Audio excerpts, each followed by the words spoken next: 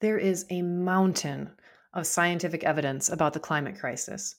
And yet, Christian individuals and congregations often flounder in responding. What does Christian faith have to do with creation?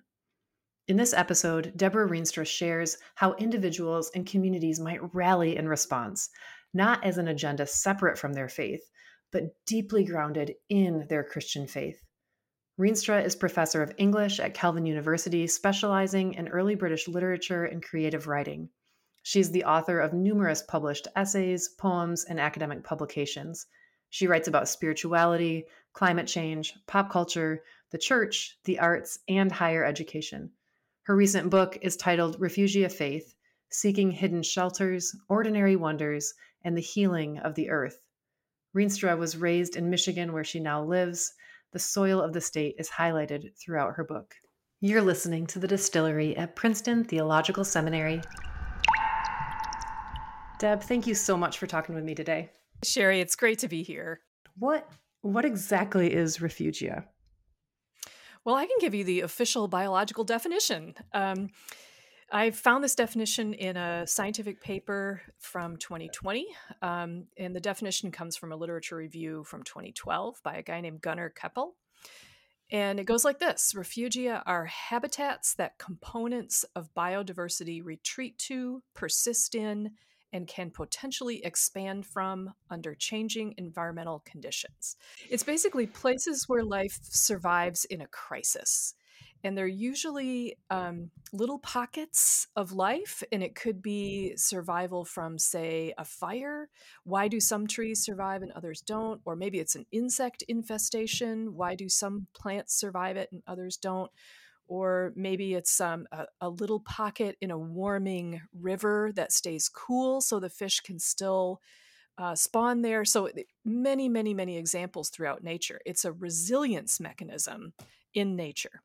And eventually it just occurred to me that wouldn't that be a great metaphor for the church and for people of faith? Aren't we supposed to be the people who sort of find and tend to these places, these life-giving places, out of which societies or cultures or spiritual communities are renewed, even amid severe disturbance?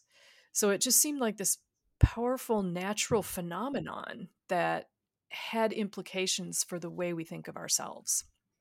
Yeah, I couldn't help but thinking also of places like Hiroshima, where they expected nothing to ever grow, for a century. And then this kind of miracle of like the first weeds taking root again. One of the beautiful things you do in your book is you situate yourself on the soil where you live. So can you situate us with you, whether that's your home in Grand Rapids or some of your experience? You talk about sand dunes a lot. So can you set the stage for us geographically? Yeah.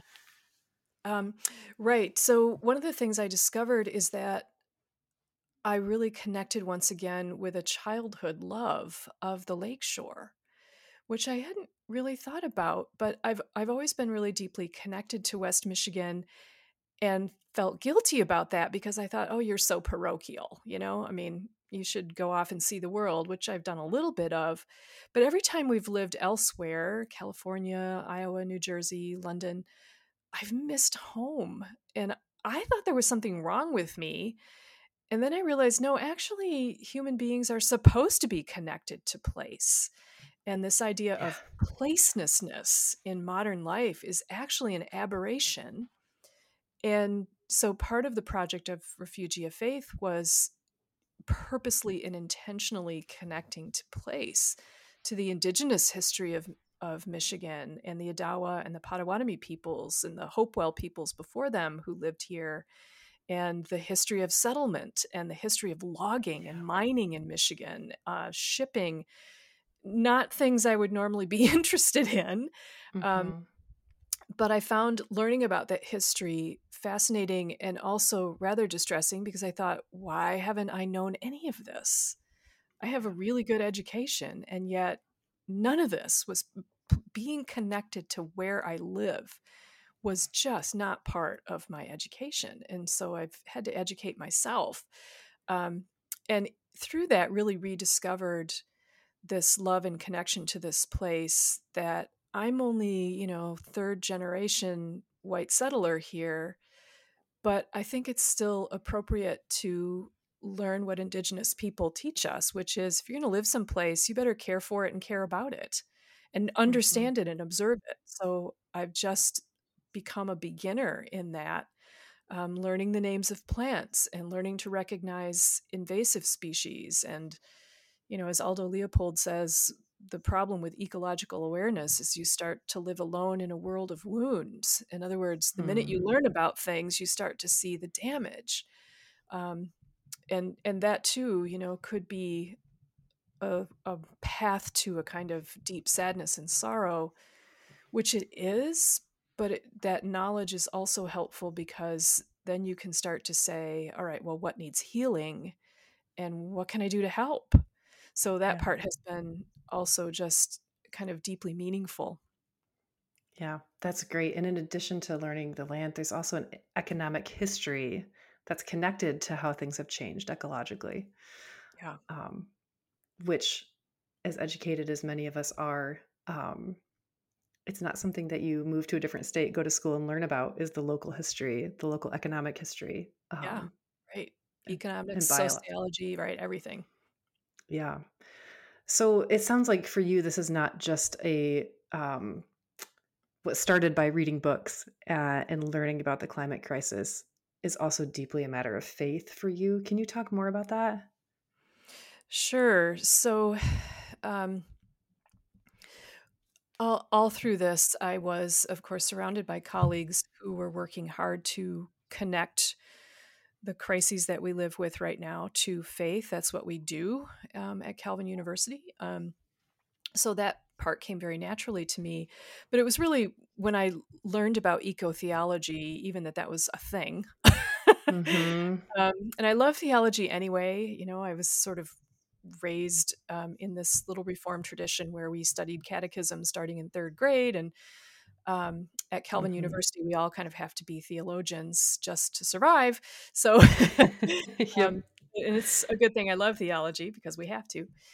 And so learning about eco theology has been really exciting. But then to ask the question, all right, well, what does this all mean for faith and faith life right now?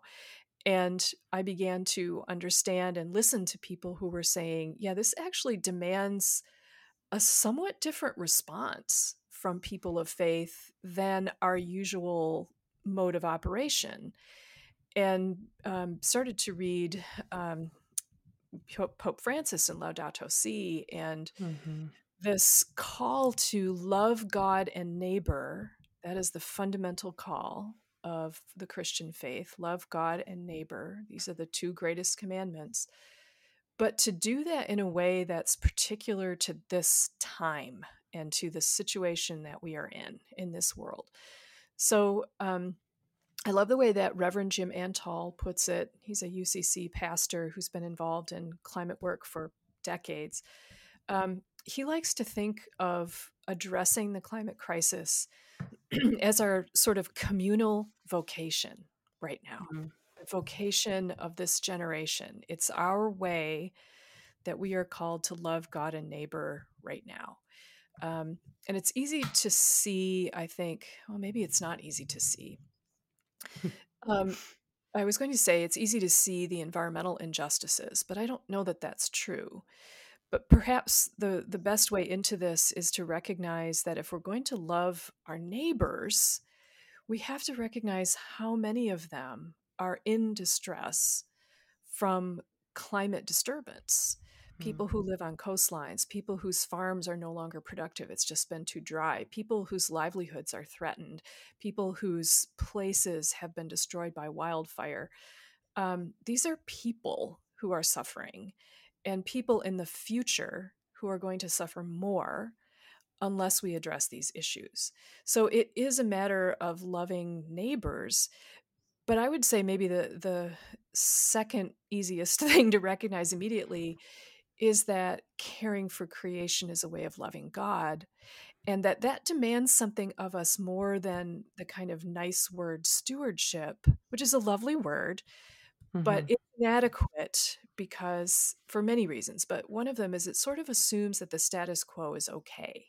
Like we just have to continue stewarding the land and the water in the way we have been. And that sort of means, well, using it nicely.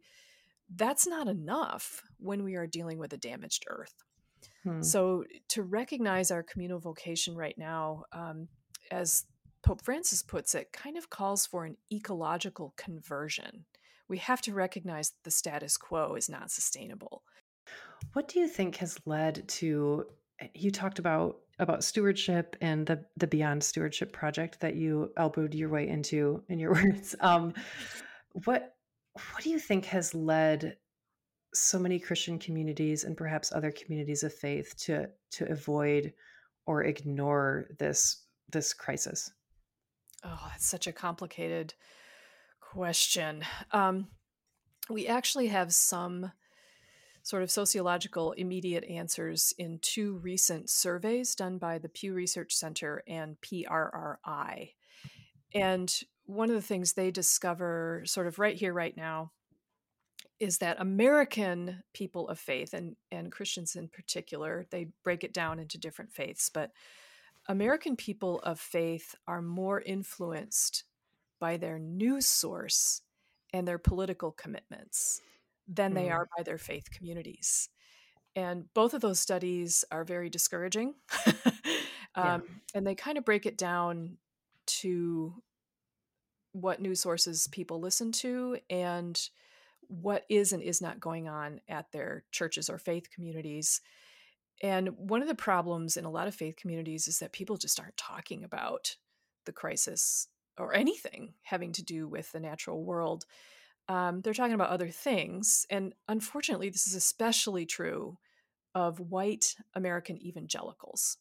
So, of all the faith groups, I'm sorry to say, white American evangelicals are the least realistic about what's going on and are doing the least. Now, there are very important exceptions to that, and I'm grateful for them. I'm thinking of the Evangelical Environmental Network, which is working very hard and with a lot of savvy to address fellow white evangelicals. Um, but, your mainline listeners might even be able to report that in their communities, there's just not a lot of talk about it either. It just varies from community to community. But I think, there are so many deeper reasons for this. And we kind of have to go back, maybe not to the dawn of time, but to the Enlightenment. Uh-huh. I teach an environmental literature class, and we do a little bit of scripture study, and we do kind of a walk through theological history, just a little bit. And we get to the Enlightenment, and I kind of want to go, and this is where it all goes to crap, which is We're about to go off the rails, folks. yeah, which is a terrible reduction in generalization, of course, and I tell students that. But the kind of deeper theological reasons and cultural and historical and sociological reasons for, I would say, American religious indifference to not just the climate crisis, but to any sort of attention to creation care, we can trace those things back to this sort of dualism that became exacerbated in the 18th century. And, I'm a fan of the Enlightenment. We could all use a little more reason, that's for sure. These days, Sure, right? yes. We look back to the Enlightenment with this sort of fond nostalgia. But there was this exacerbation, as I say, of separating the spiritual from the physical and material that occurred during the Enlightenment. And this is true in Christianity too. We can see it. We can see it in the literature and the theology of that period. This Mm, sense that the material world is mechanistic and inert, and just this sort of temporary stage on which the spiritual drama of redemption is played out. And I yeah. think we can maybe recognize that those ideas are latent in the scriptures, but I think they're countered in the scriptures by a real celebration of creation, which is foundationally orthodox. But Mm. in the Enlightenment, that dualism between spirit and matter worsens. And, we can ask a lot of reasons why, but I think honestly, the reasons have to do with colonialism and industrialization.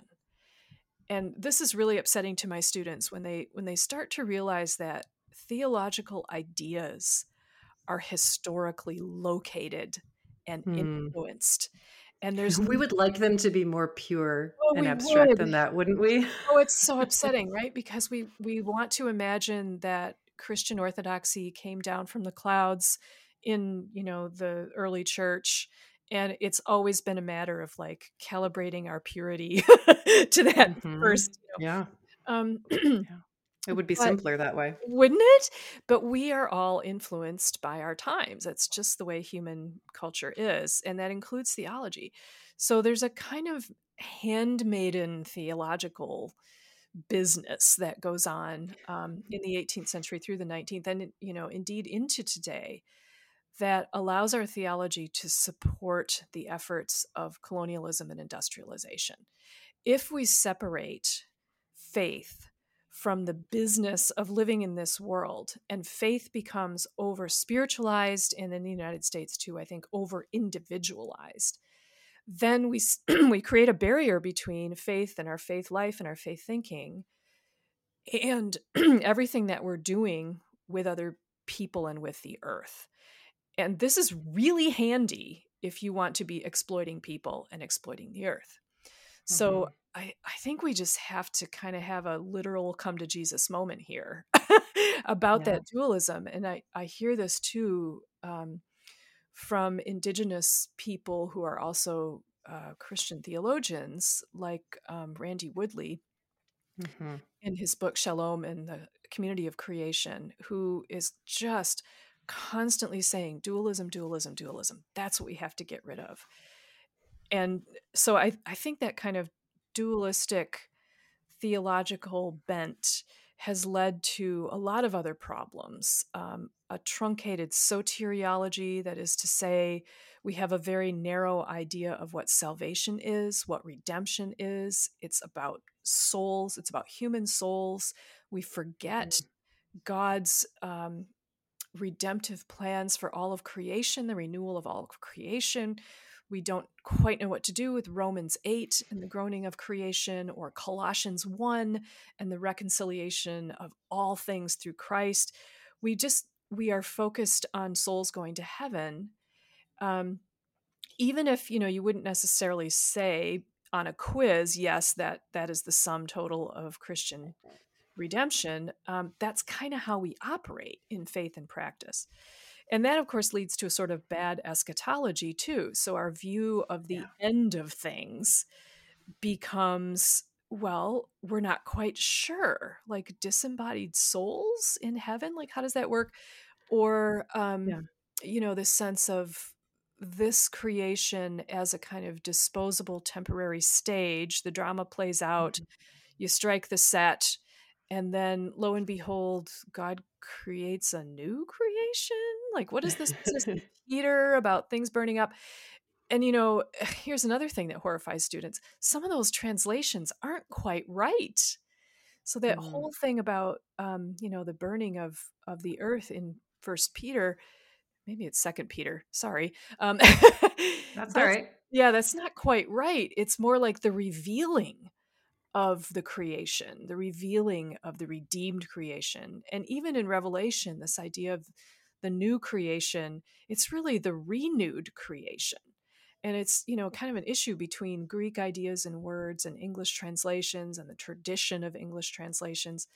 So all of these little elements have contributed to, I think, a temptation to look away from the earth and to regard it as our pantry and our sewer, as Joanna Macy says, Mm. or Sally Yeah. McFaig says, and to justify our Christian complicity with exploiting resources by calling it stewardship. So that was Yeah. kind of a long way around back to stewardship. Um, Yeah. but we have to, I think, recognize that these notions that have led to our practices, that, they sort of feed into each other, practice and theology feeds into each other. This is all coming from a long period of drift away from the concern in the scriptures for the healing of the created world alongside the healing of people. Yeah, Deb, I'm interested in thinking about this kind of truncated understanding of what salvation is, or the dualism that you name, that like the body is ultimately something that we get to escape, and the earth perhaps then is also something we simply get to escape, and there's going to be some kind of grand uh, slate that gets wiped clean. Yeah, and exactly. and the ultimate goal is to kind of get through the physical life or the physical world. And can you mentioned a lot of scripture, but of course the incarnation also just feels like this very real starting point for thinking about this anew. Can you talk about Jesus for a bit? Of course. Um, so I love the idea of the creche at Christmas time. And the creche was sort of invented, I guess, by Saint Francis, which makes, of Is this course, the little nativity scene? yeah, that right. Is that the creche? Yeah, this makes total sense, right? The nativity scene with the animals and everything, because it reminds us that the incarnation is a big affirmation of the material creation. This is not something that God, slapped onto souls Mhm. just as a kind of temporary thing. The creation is what God loves and wants to restore to its to the original dream for its harmony and and its flourishing and surviving. So the incarnation is a big yes to animals, to donkeys and oxen and sheep Mhm. and trees and grasses and mountains and hills and valleys. Um, and I think we lose that. We tend to think in Christian circles of the incarnation as this kind of errand that Jesus has to run. Like Yeah, Jesus is up yeah. in heaven, sitting around the throne. And actually, I blame Milton for a lot of this. Sorry, Milton. I know you didn't mean it, but There's like Jesus. this chore that needs to be done if you could hop to it Yeah, type of somebody's got to idea. do it. It'll be me. Jesus volunteers literally in book 3 of Paradise Lost. Um, which, there's some good theological reasoning behind that. But so errand boy Jesus comes down, tolerates flesh for a little while, and then zips up back to heaven. That's once again a kind of truncated orthodoxy. I realize that our theology is often subtle and paradoxical and hard to explain, so I get that. But the Christmas season is a really good opportunity to reflect on the incarnation as a huge yes to the redemption of all creation. So I think I Yeah. say in the book at one point, Jesus comes for the donkeys too. And Hmm. that can be a little bit Yeah. upsetting to people because I don't mean by that donkeys need to be redeemed because they're sinful or something like that. That's not what I mean. We are the ones with moral responsibility and moral accountability. But because we are kin with all of creation, our moral status affects all of creation. In other words, when humans are exploitative of each other, when they are violent, when they are cruel, all creation suffers. And you just have to look at, say, the war in Ukraine to see that, or any war, or Hmm. any extractive industry that is careless about what they're doing, any stressed place where there's environmental injustice, Cancer Alley in Louisiana, for example, where Hmm. the exploitation of people and the earth has long gone hand in hand. Um, you just have to look at that to recognize that human moral responsibility has effects on all creation. So when Jesus comes to redeem and atone for that human sin, that affects the whole creation too. And we can celebrate that. That means that Jesus coming is a mark that healing is on its way. This is the intervention of God in the created world to bring about this redemptive vision that we have in scripture and that is the source of our hope. So that of course, has implications for creation, for crucifixion and resurrection as well.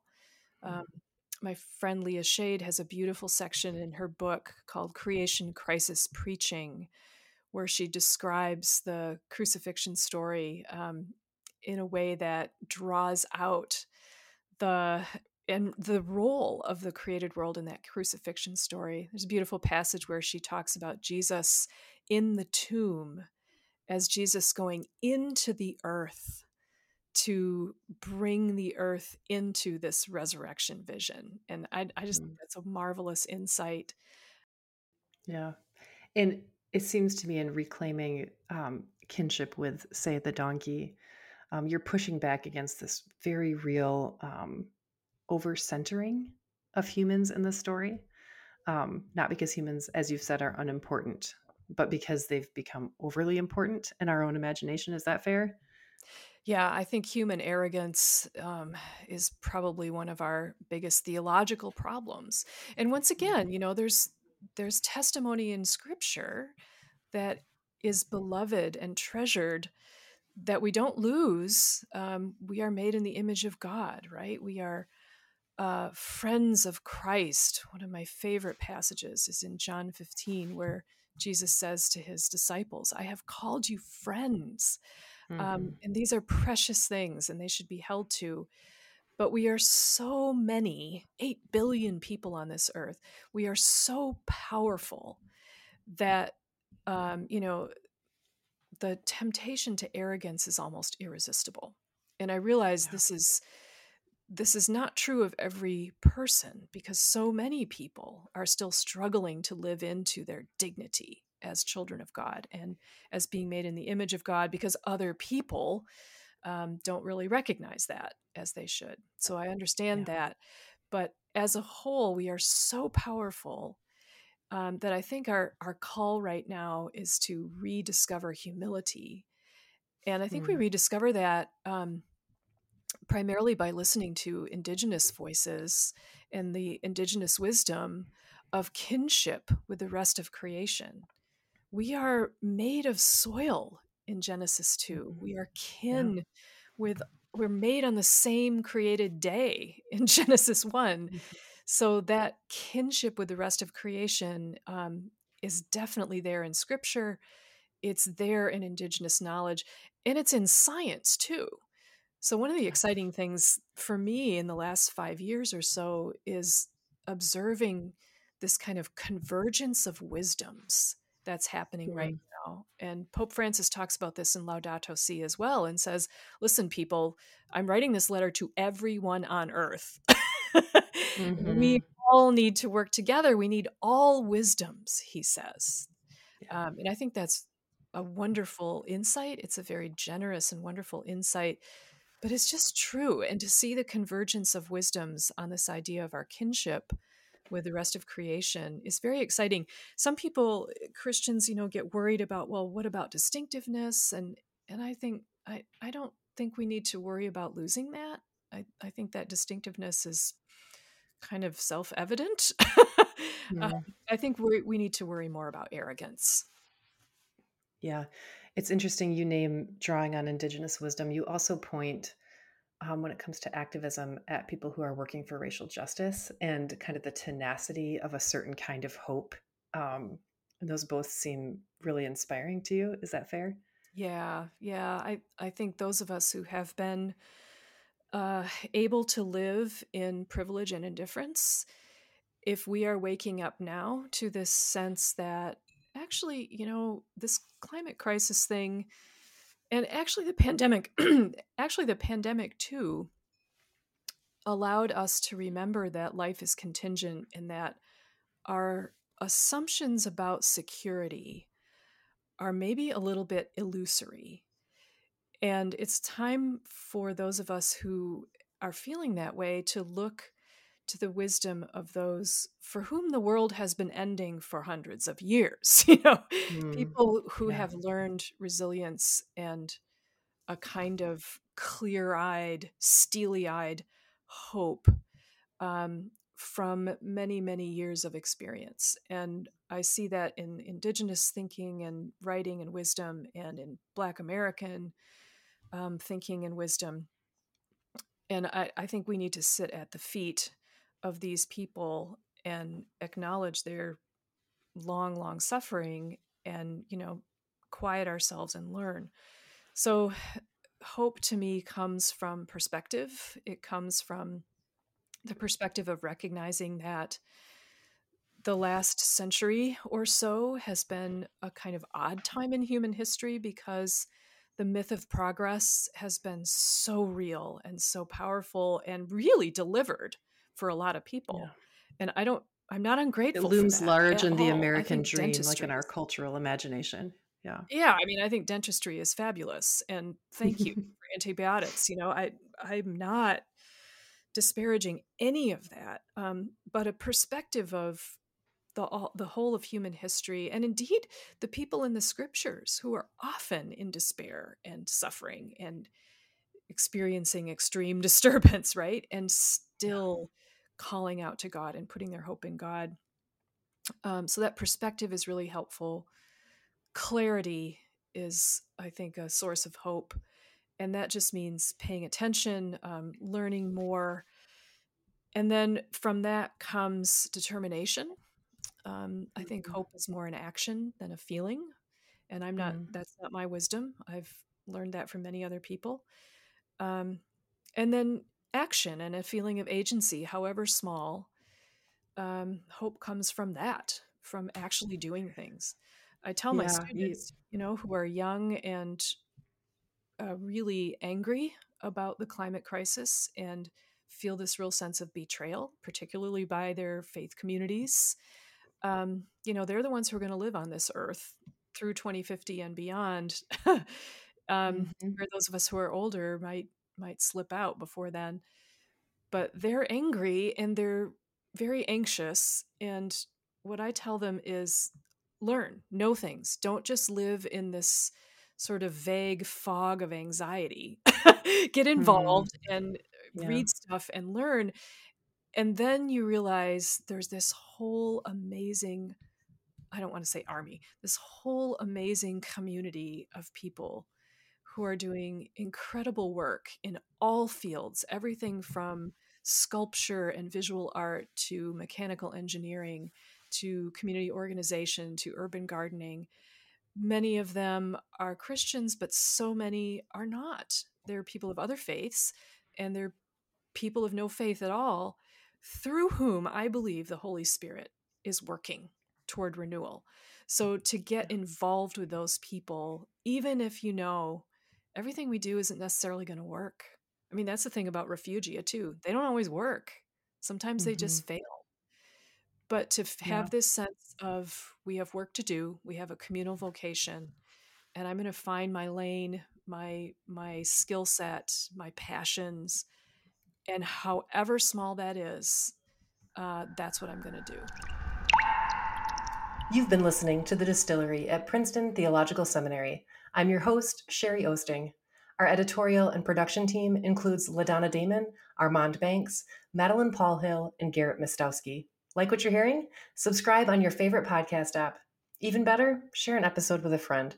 The Distillery is a production of continuing education at Princeton Theological Seminary. Thanks for listening.